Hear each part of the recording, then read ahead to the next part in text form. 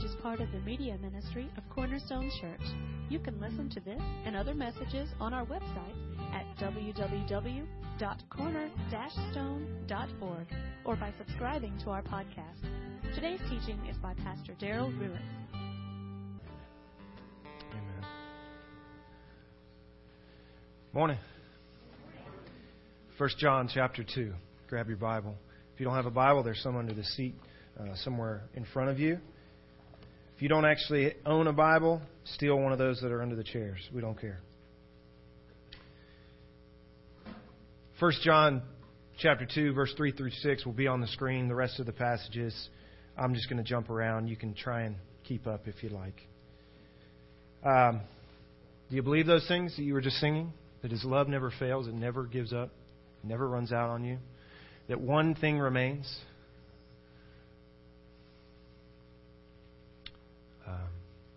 Do you want what you just sang about to be changed? And specifically, do you understand, do you grasp that it has to be necessarily an inside-out thing? It doesn't work any other way. You're going to see that today.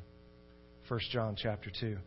When I got to college, some of you know I played small college ball, football. When I got there, I remember first day of practice in pads, I saw as a quarterback on the other side of the ball, number one. He looked like number one. He was about 6'4", 240, ripped. He had like this cool neck roll, wristbands. He had some TV tape on his fingers for practice, first day, mind you. And he was a bad dude. I saw him from across the field, and I thought, I do not want that guy coming anywhere near me. If he hits me, I'm done. What turned out to be the truth is that he was terrible. He looked awesome, but he was terrible. If you've played sports, you've run into some of these guys. Even in Little League, Grady started playing tackle football this year, and as we were going to get some of the supplies he needed, just the basics like a mouthpiece, we're there in academy, and we're looking at all the stuff they have now, even for the little kids. And they've got the arm sleeves, and he's, got the stickers now. Don't even use the paint. They just all this stuff. He wanted a little skull cap because he's got long hair, and they've been calling him Sunshine now, and sticking out the back of his helmet. And, he's asking, hey, should I get this? Should I get this? And the fancy, $800 mouthpieces that they've got out now, And I had to say to him, listen, son, this is your first time playing tackle football. Let me just give you a little word to the wise here. You're not going to go out there putting all this stuff on, looking like $1 million before you actually start to play like you know what you're doing. I mean, it really won't look very good, son, if you look the part, but you don't ever play the part. You tracking with me? I had another guy on my college football team as a wide receiver, and as a quarterback, we got to know the wide receivers pretty well. This guy was sharp as well. He always looked like he was ready for TV. And I remember specifically, we as a group of quarterbacks and the whole offense kind of knew that this guy, he really wasn't as good as he looked. And it really came to light. One day we were in scrimmage, and he goes out for just an easy slant pass. The quarterback throws him the ball. I'm standing on the sideline watching this, and I'm near the coach's tower. Right, our head coach stood up in this great ivory tower thing, and he would critique from above. And this kid ran a slant pass. It hit him right in the hands. He dropped it, and he kind of just trotted off, gracefully like he normally does. And the coach finally, just so frustrated, Lawrence! And it was one of those moments where everything just got quiet. So all you could hear was Coach, right? Lawrence, you look like Hollywood, but you play like high school. And that became the tagline for Lawrence for the rest of his college career. I mean, we were ruthless, right? College football players, young men, and we called him high school for the rest of the time. He looked the part, but he wasn't up to par. I think our passage today deals with a little bit of that principle, that concept. I mean, do you ever wonder in Christianity, like, who's who? Yeah? You ever, when you were in college, maybe, or even in high school, did they make a little thing that you could be in the who's who of high schools of America? I have no idea what that's about, because you give them some money and they put your name in just this catalog of names. I don't know. Maybe it means something. In Christianity, I think we all have that question as we look around. Who is really who? Let me explain it this way. If I was going to use Michael Jordan, but now I have to update my illustrations to maybe LeBron. Cue LeBron. If I were to wear a LeBron jersey, put on LeBron shoes, if I were to dress like LeBron, would I play like LeBron? Obviously, no. I'm not going to. I mean, we could dress it up from the outside, but if it's not in there, it's just not in there. It's not coming out, right, Jackson? I mean, it's never going to happen that I play ball like LeBron or like Jordan just because I've got the shoes on, just because I've got the look, just because I put his number on. In church, sometimes we recognize that, don't we? That we, truth is, we got people who show up with all the gear on, with all the accoutrements, with the facade, with all the decor of Christianity, or the game that we play that we call Christianity, maybe. And sometimes we look around and we say, man, that guy's maybe not all he was cracked up to be. Sometimes his life or her life turns in a different direction and we start to wonder, who's who? Sometimes it's pretty discouraging, right? Let me give you a sermon within a sermon right here, okay? Even before we jump into our passage. Be careful.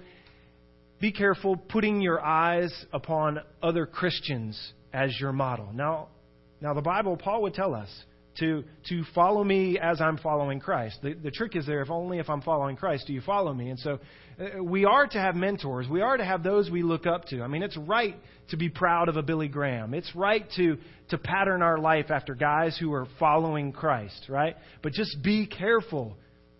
If ever you set your focus on any Christian, I don't care if it's Billy, I don't care who it is, be careful, because guess what?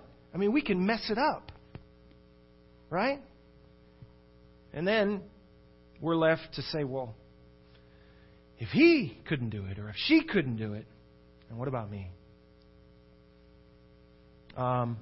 Maybe a more important question, and maybe a more real question that we do ask, and maybe need to ask, is not the who's who of those out there, but what's really going on with me? I mean, am I a facade? Do I look like Hollywood but actually play this game like high school? I mean, what's really in here? Is it just what's on the outside, or is there something that actually backs it up on the inside? The context of John's letter to these who he'll call little children is this. There were men and women, there were people who said they were part of the body that have now bailed. And they've gone their own way. And not only did they go their own way, but they're doing things in a completely different way than what they were originally taught. And it's leaving those who remain, the little children that John will call them, it's leaving them in the body to say, I thought that guy was solid. I thought she was a part. I thought they were the real deal. And you can imagine that these little children, these new Christians, these children of the King, are sitting back and not only wondering about them, but it's causing them to now wonder about themselves. Well, if they couldn't stay the course, what about me? And it got even more complicated that as they left, they didn't just leave, but they started sending word back or whispering things that really complicated the issue. Namely, they would say that, listen, I don't have to live that way anymore. I can live any way I want and still be a part of what we called Christianity. But for some reason or another, they had to go because it didn't fit with what they were originally taught or given. And so there is an obvious separation, but they're trying to communicate back and change from the outside in what truth really was. And John has the job of writing back to these who he's already taught and say, listen, no, nothing has changed here. Not in terms of the gospel message. Nothing has changed. If they changed, then they changed. He would say later on Those who have gone out from among us, you got to understand what we have to assume is that they were really never part of us to begin with. And that just has to be necessary. But how can you make a statement like that? I mean, isn't it easy to make a statement like that? That if they go, then they must have never been part of us anyway. Doesn't it sound like a convenient argument? I'll admit. It sounds like a convenient argument. But it's not just convenient, it's a necessary argument. What do I mean by that? That if John doesn't say something like that, then really his gospel message crumbles from the very outset. I'll try and explain that here. I've got a lot of notes for this message, and I'll just be honest with you, I don't really know how they're going to fumble together. I'm trusting the Lord that they will. I'm going to give you one main point for our passage today, and then I'll give you 3 subpoints. Let me read the verses first. 1 John chapter 2, 3 through 6. By this we know that we have come to know Him. And that's the essential question that I've been alluding to here, is that how do we know we're really His? How do we know we are who we say we are? You know, when people every now and then could just disappear and they become, what's his name, right? Have we had those in church? Have we had those at Cornerstone Church? Every now and then you just kind of look around and you come to Pastor and you say, Pastor, hey, you remember that one guy who used to sit kind of over this way? I won't point in any specific direction. And I don't know where he went. And we can't even remember his name. Yeah, what was his name? Yeah, remember he had the kid and it's disappeared. Not only does that cause us to wonder about them, right? But it also, if it happens enough, it causes us to say, well, who is who? Who am I? I mean, this is a question, if John can answer it, it's a big one, right? I mean, if John can tell us the answer to how we know we've come to know Him, you got something then, don't you? You've got something. I won't ask you to raise your hands. But if you're like me, there are moments in your life, there are moments in your day, there are moments in your Monday, or even in your Sunday afternoon. You would think that Sunday morning would carry over and at least keep your Sunday afternoon clean, right? But there probably will be, for many of us, moments in our Sunday afternoon that we have to scratch our head and second guess, man, am I really the real deal here? Wouldn't it be nice if you could have some confidence? Wouldn't it be nice if there was some way, some math equation that would help you, amen, there's an amen, that helped us to understand something about ourselves so that we aren't the little children being tossed to and fro by every wind of doctrine that is coming down the pipe. Because that will continue to happen. The issues that John faced, they happen every generation. About every 20 years or so, the same old heresies come about in a new package. So we're going to deal with this. So how do we know? By this we know that we have come to know Him, if we keep His commandments. I want you, as I finish just these 2 verses, I want you to not just hear the verses, but I want you to pay attention to how these verses make you feel. Or I want you to put it another way. I want you to pay attention to what you think about when you hear these verses. All right? I'll unpack that a little bit later, but don't just try and understand what he says, but recognize how it makes you feel. By this we know that we've come to know Him if we keep His commandments. The one who says, I have come to know Him, and does not keep His commandments is a liar, and the truth is not in him. But whoever keeps His word, in him the love of God has truly been perfected. By this we know that we are in Him. The one who says he abides in Him ought himself to walk in a manner as He walked.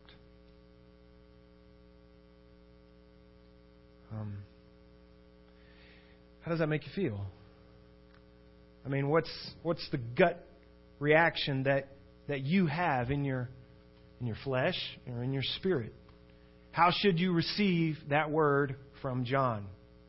How should you rightly receive that word from John? These aren't just John's words. Okay? Before I unpack them a little bit, let me give you the main point that I want to give you, and I'm going to give you 3 subpoints. You can jot these down. I may not even mention them again, but it can serve you maybe as an outline for where we're going today.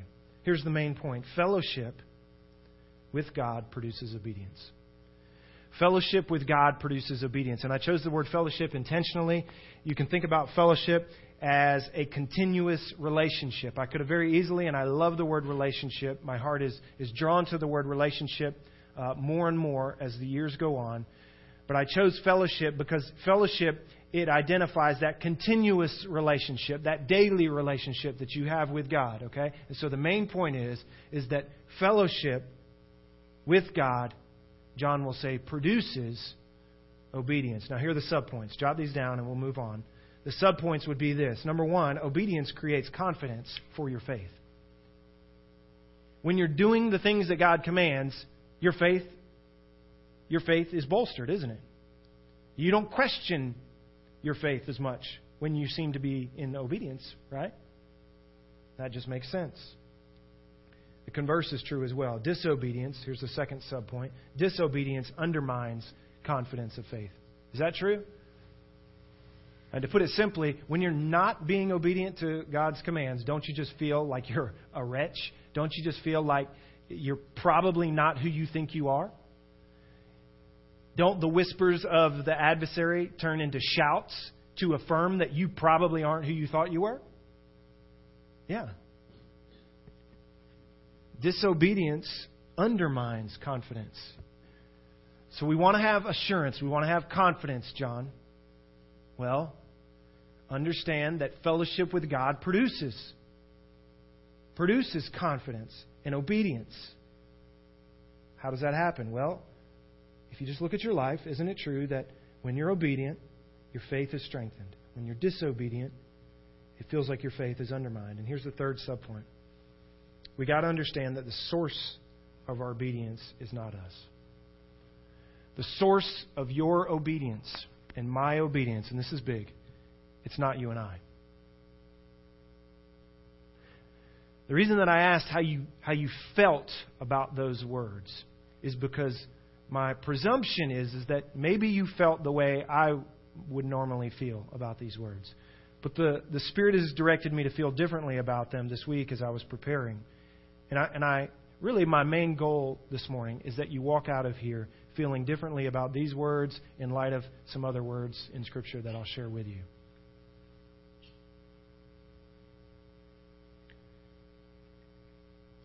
Who do you understand to be really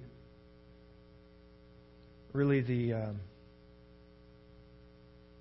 important player when it comes to your obedience? I mean, who really is the main factor behind whether you're obedient or not? I mean, naturally we would be inclined to say we are. We are. And if I went around the room and I took a poll about how you felt as I read these words, my guess is that most of us would probably start to wonder about ourselves. These are pretty strong words from John. I mean, it all out comes out and says, you're a liar. There's no political correctness here. There's no sugarcoating it. There's no really explaining it within a paragraph. He just punches us right in the throat with it, doesn't he? By this we know we've come to know Him, if we keep His commandments. Well, take your time, John. I mean, what do you really mean by that, if you keep His commandments? Well, okay. And the one who says, I've come to know Him and does not keep His commandments, you're a liar. The truth is not in you. Whoever keeps His word, in him the love of God has truly been perfected. But by this we know that we're in Him. The one who says he abides in Him, you ought to walk in the same way that he walked. If you're like me, here's the point. You probably read that and you assume that John is trying to motivate us maybe by some avenue of fear or guilt or shame or duty, maybe is the right word. I mean, is that how you felt? I mean, do you read passages like that and you say, you know what, man, I really got to buckle down. dang it. I mean, I know what's going on in my heart and life. I know what I dealt with this past week. Here we are, one of those passages. If I'm not keeping His commandments, I'm probably not His. I'm probably not who I think I am, who I thought I was.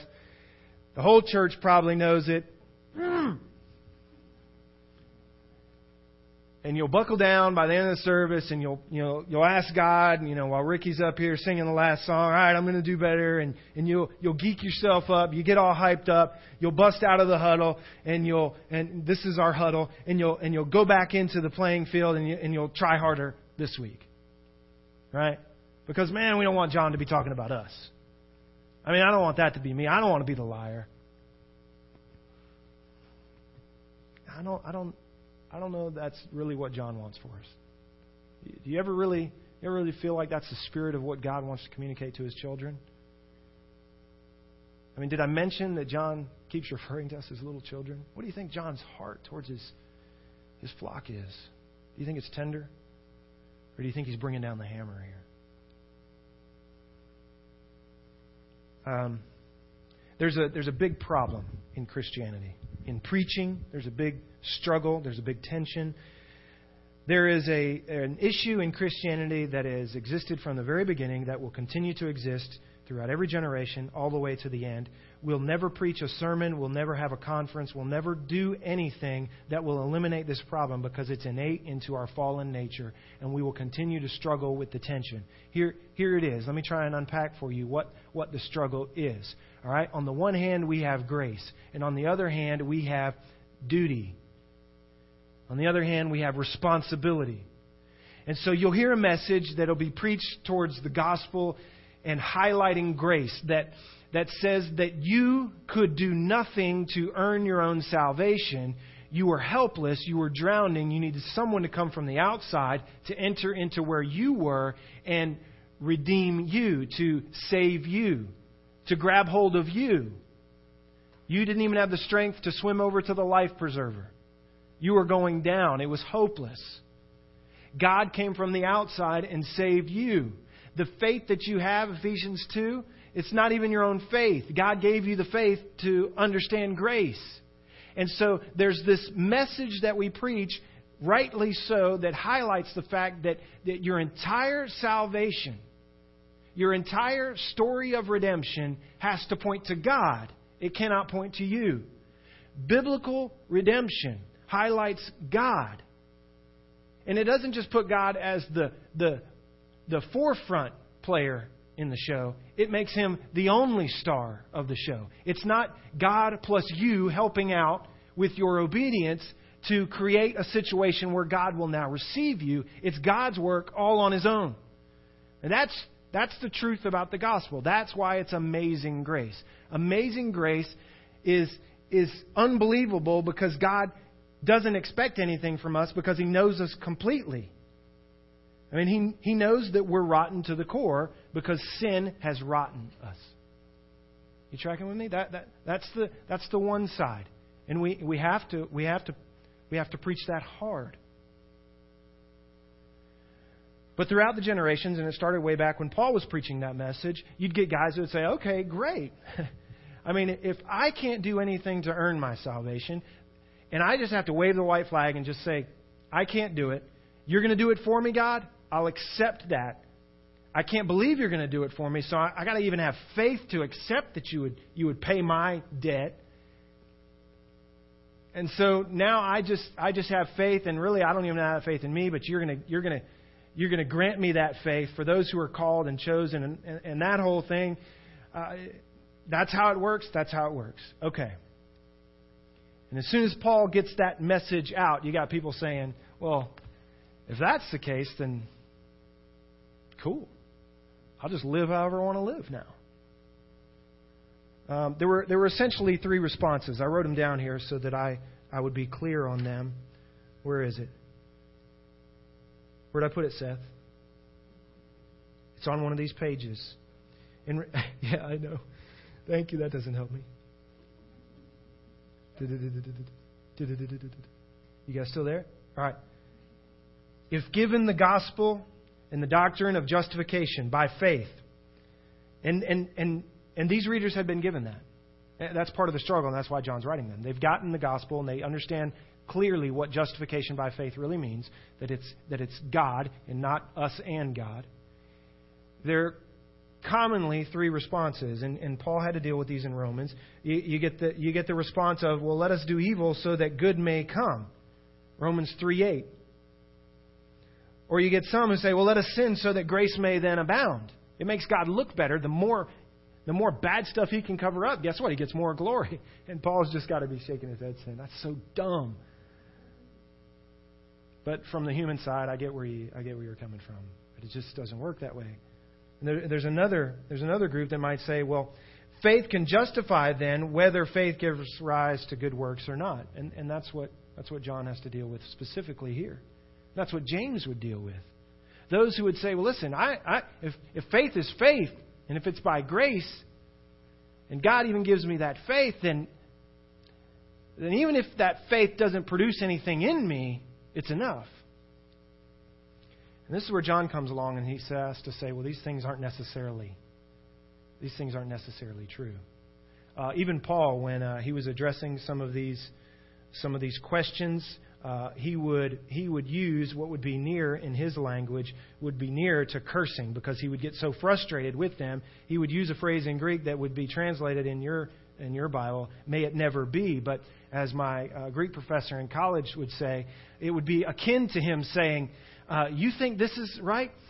Hell no, that's not right. And I'm sorry, children, but that's the strength that you were supposed to get, even in our English translation, from the Apostle Paul, because that's how ridiculous it would be to him. And your response to that as a hearer would be, we don't talk like that, Paul. And he says, no, but that's how dumb that is. And so we got guys who, over here, as we rightly preach the gospel in a complete package of grace that does not include you helping God out, you get responses like that. So what do you have to do as a preacher? Here's what you have to do. As a preacher, you have to come back behind that and you have to say, no, listen, there are some things that are expected of you who are saved by grace through faith. There still are some things that should be evident in your life. There's still some outside stuff that should give us evidence of the inside stuff. And you get passages then, like we find in James, which Martin Luther had a really hard time with, because he was so embracing faith alone that he had a hard time understanding that true faith works itself out from the inside. And he didn't want to even be a part of anything that alluded to the fact that you and I have anything that we're responsible for doing. In fact, one of his buddies came along, and the story goes that Luther kind of put a challenge out there that if anybody could bring together some of these verses that seemed to him to be contradictory, he would essentially grant them his doctoral hat, which was a big deal in that day. You and I don't fully understand that, but for Luther that was a big deal. And one of his contemporaries, I can't really find out who gets the full credit for it, but one of his contemporaries came back and said, we are saved by faith alone, but that faith that saves is never alone. Let me say that again. We're saved by faith alone, but that kind of faith is never alone. Meaning that there will be some evidence to it. There will be some fruit to it. Now, I said to you just a moment ago that these aren't just John's words. John got them, I think, from Jesus. And that's a good place to get your sermon, right? So turn in your Bibles. It's not going to be on the screen. John chapter 15. Let me show you this. John chapter 15. See if you hear a little bit of this through Jesus. I am the true vine, and my Father is the vine dresser. Every branch in me that does not bear fruit, He takes away. Every branch that bears fruit, He prunes. He prunes it so that it may bear more fruit. You are already clean because of the word which I have spoken to you. Abide in me, and I in you. As the branch cannot bear fruit of itself unless it abides in the vine, so neither can you unless you abide in me. I am the vine, you are the branches. He who abides in me, and I in him, he bears much fruit. For apart from me, you can do nothing. Are you seeing some similarities there? Let me go to James, because I've mentioned James now a couple times, and I just want you to hear some of this so that you can sense the tension in your own heart and mind. So just from 1 John, just turn back to your left about 5 or 10 pages. James chapter 2, it's a popular section of Scripture. Maybe you've heard it before. See how you feel when you hear these verses. But be careful how you feel. What use is it, my brethren? I'm in James 2, verse 14. What use is it, my brethren, if someone says he has faith, but he has no works?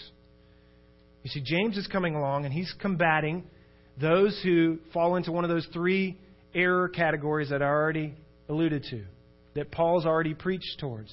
That he said, how can you even think that? If you're really in him, how could you even think that? And so James is trying to combat that as well, and here's how he does it. What use is it, my brethren, if someone says he has faith, but he has no works? Can that kind of faith save him? If a brother or sister is without clothing and in need of daily food, and one of you says to them, go in peace, be warmed and be filled, and yet you do not give them what is necessary for their body, what use is that? It'd be like you, Mom, Dad, your child coming to you and say, hey, I need breakfast. And you're like, cool.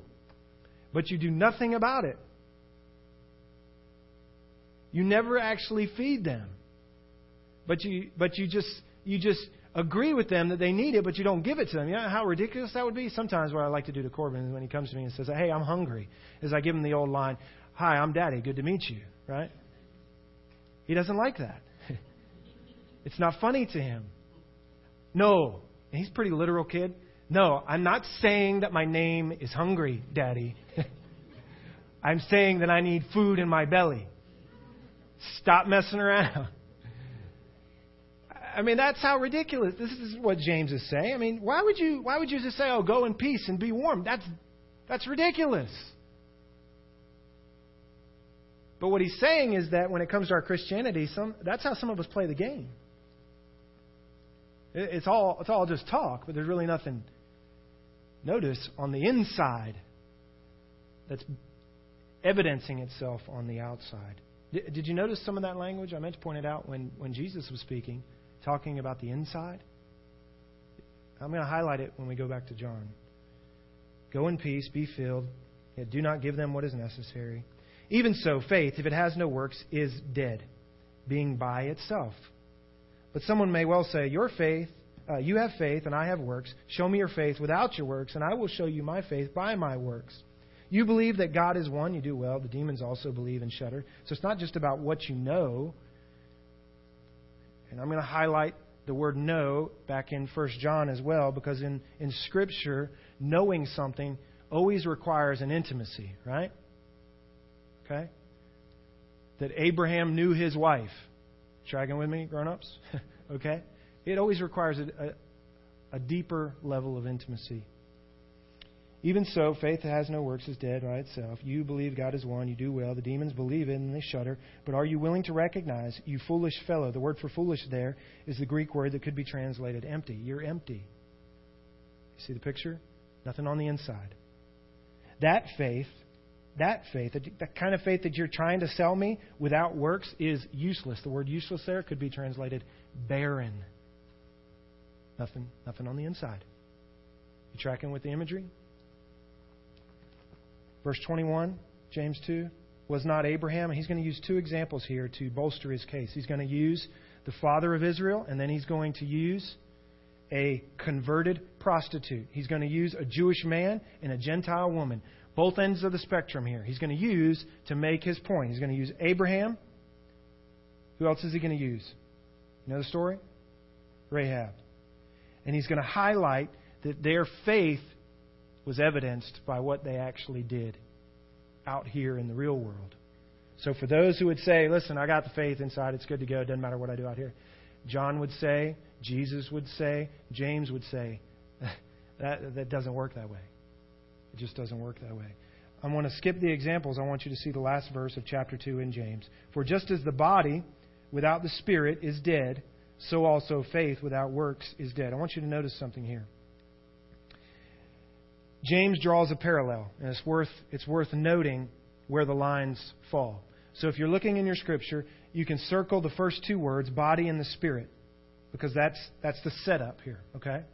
And if you were to circle the next two words that he wants to parallel those words to and draw lines between those that they should be paralleled to, where would the lines fall? He's comparing the body and the spirit and faith and works.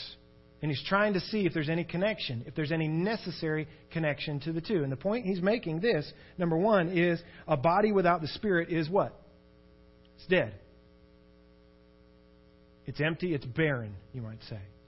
Okay? It doesn't work that way. It can't function. Now, the parallel that he draws in the order is this. Faith without works is what? Also dead. So if you were to circle body, what would you draw a line to connect it in the parallel? You teachers out there? Faith.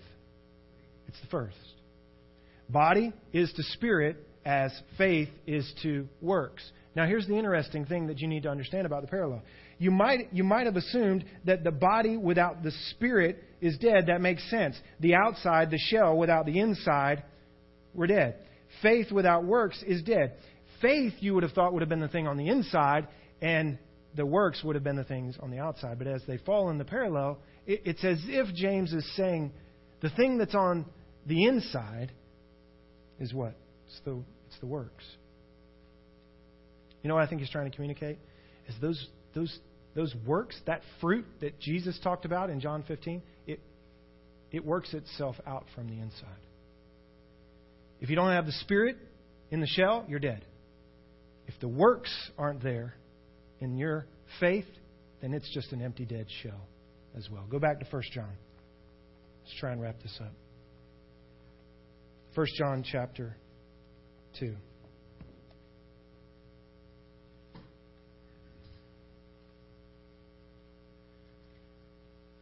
There are two dangers, remember?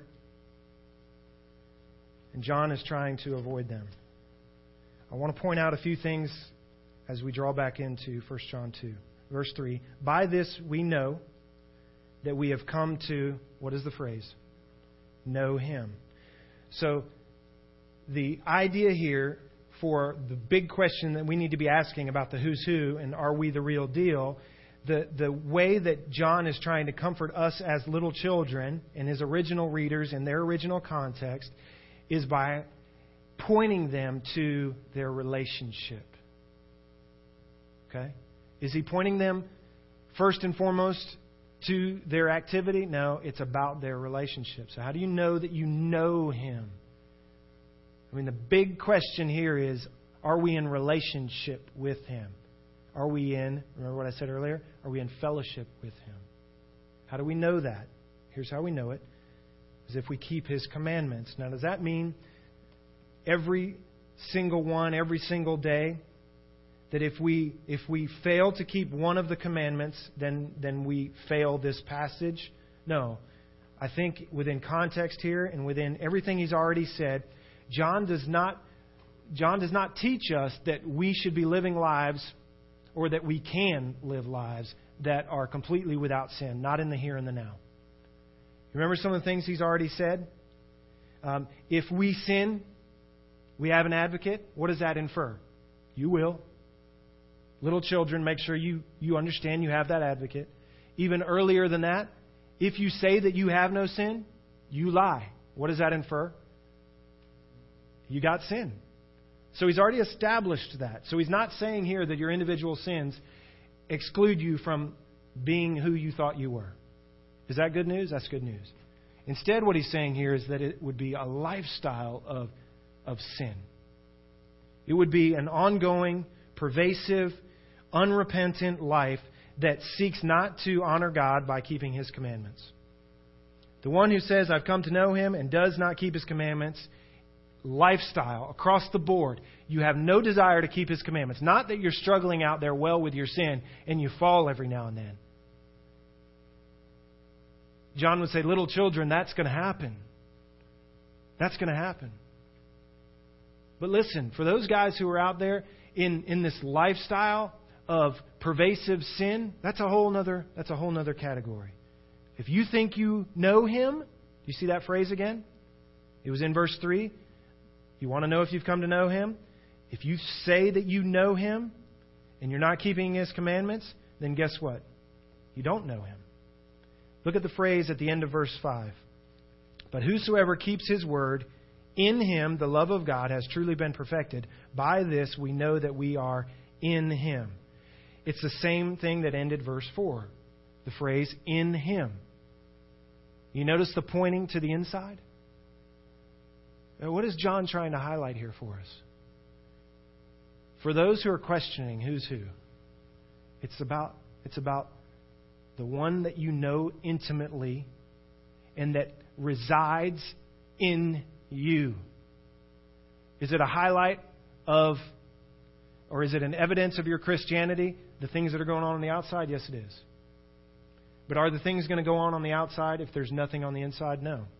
It's as if He's saying here that if you don't know Him, then He's not inside of you. If He's not in you, then don't expect to do any of the outward things, the commandment-keeping things. Because you who keep His word, in Him, the love of God has truly been perfected. Now, I want you to notice something else here. In verse 5, notice that it's past tense. Do you catch that? Whoever keeps His word, in Him, there's that phrase again, the love of God, and that's an interesting point to make, that He's going to focus on the love of God here. The love of God has truly been perfected. Past tense. It's not being perfected as you keep the commandments. If He's in you, you've been perfected. It's who you are. And by this, we know that we are in Him. Are we His? Do you know Him? Do you know Him? I mean, do you have a depth of relationship with Him? If so, then it will be necessarily true that you're going to see, and we will see, and the world will see, that you have a tendency towards keeping His commandments, not shunning or breaking His commandments. The one who says he abides in Him. Isn't that an interesting word? The word abides means to take up residence. The one who says, I live with Him, or that He lives in me. The one who says that God has taken up residence, tabernacled, tented in this tent, in my flesh. The one who says that, the one who says he abides in Him, ought himself to walk in the same manner as He walked. And so these things are necessarily true. They're necessarily true. Let me try and wrap this up. Pull some of this together for you. How should you feel when you read this? I don't think you should feel like you're in danger, little children. I don't think at the hearing of John's correction towards the errors that are being thrown at this church, or the errors that get thrown at this church, I don't think we should hear John's words and walk away in fear, little children. I think John and Jesus and James would have us hear those words, understanding them rightly, walk away from here taking great confidence. In what? In ourselves? No. In the gospel? Yes. In God's love that has perfected us? Yeah. In His grace that saw us for who we were from beginning to end? For a God who knew you completely and yet loved you still? Yeah. But there's always a danger, isn't there? My hunch is and will continue to be, and yours should be as well, that your natural reaction and my natural reaction to hearing that there should be some fruit and some evidence in our life, our natural response, our natural tendency as humans will be to flood back into legalism. That's why your heart and my heart, at any hint of the things that should be evidence in our life, goes automatically back to saying, man, I better do those things or God won't love me. Man, I better do those things because, and maybe you don't think through this consciously, but in your heart and in your mind, on some level, it is our tendency as we abide still in this flesh that the old man will raise his ugly head, and the father of the old man will step in and whisper and shout if he must, yeah, you're probably not who you thought you were. When John's hope for his little children is this. Listen, I know some guys left. And I know they're playing this game a whole nother way. And I know they got this whole thing going on the outside, but it really doesn't seem like they're doing the things on the inside anymore. Like it seems like we've realized that they're just an empty shell, that they're a dead body walking around with no spirit in them. Well, you got to understand that they're dead men walking around with no spirit in them. That's just the fact of the matter. Because if Christ is in you, guess what? You start to look more like your Father. Not because you pull yourself up by your bootstraps and start doing more good Christian stuff, but because He's in you. And it has to work that way. I could take you to different passages. Let me just give you one. Philippians 1, if you want to turn with me.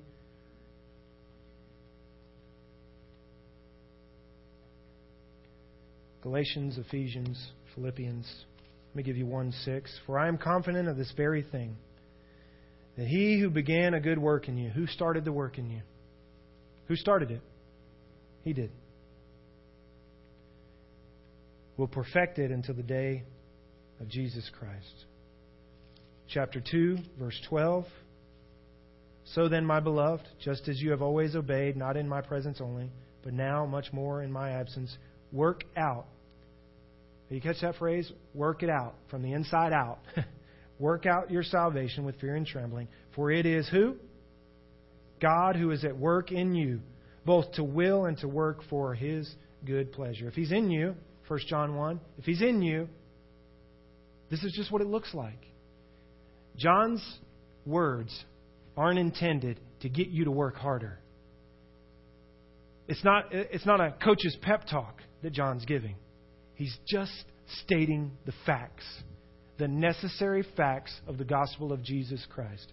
If you know Him, if He's in you, this is what it looks like. This is not a rah-rah church, go out and be better at living your Christian life and at not sinning. And we go out there and try better not to sin. No. How are we to feel about John's words? I think we're to sit back and be comforted as we start to realize, you know what? There are some people out there who are just an empty shell. And He's not really in them. But He is in me. And I know He's in me because I have this new nature, this new predisposition that wants to keep His commandments, that wants to serve His will. And that's necessarily true because the reality is that He's doing it. He's doing it from beginning to end. He's working it out. He's working out His good will and His good pleasure through me. And so if I say that I walk with Him, my walk should look like Him because He's the one inside me doing the walking. So be of good cheer. I didn't ask you to be in this room today so that I could beat you over the head with a message that would guilt you into going out there and being the better Christian that we all want you to be. No. His banner over us is His love. Paul said it's His love that compels me. Romans 2:4, it's the goodness of God. It's His kindness that leads us to repentance. Let's pray. Father God, the result of your gospel is that we sit back in awe.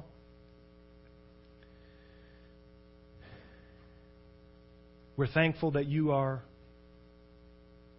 working out our salvation from the inside because you live inside of us. And we live in you. That's part of the package deal. There are no other ways that this thing works. There are no exceptions. It's not a you and me working it together. It's a you thing, Lord. That brings great comfort to the little children who may be asking as they stumble here or there, as they squint their eyes in this dark world, as they try and walk past temptations. And Lord, sometimes as they trip and fall over those temptations, Lord, it's good news for them that they are to be of good courage, to be of good cheer because you're in us.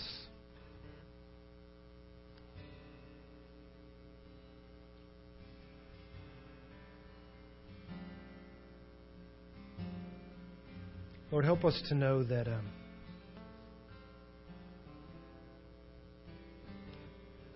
that you love us. And that when we face temptations, your prompting is actually the best thing for us. Sometimes, Lord, we choose to do what we want to do in a moment of temptation. I think what we actually say in those moments is that God, you must not want the best for us. Because what we want to do is obviously going to be better. And Lord, the truth is, as John will later say, you are love. You're the epitome of love. You want the absolute best for us. Whatever direction that you are prompting us towards is the best thing for us. It calls us to trust your love for us, Father. We, as your little children, we rest in your presence. We don't leave this place pulling ourselves up by our bootstraps, trying to do better. We leave this place with a giant smile on our heart and mind because we know that you started this whole thing. You carry us along the way and you'll finish it. Lord, our obedience, it's because we love you. We're blown away by your grace. We're blown away that you paid it all for us. So, Lord, in this next moment, would you speak, Holy Spirit, words of comfort and truth, correct doctrinal words to our heart, so that the little children can stand strong in a dark room. In Jesus' name, amen.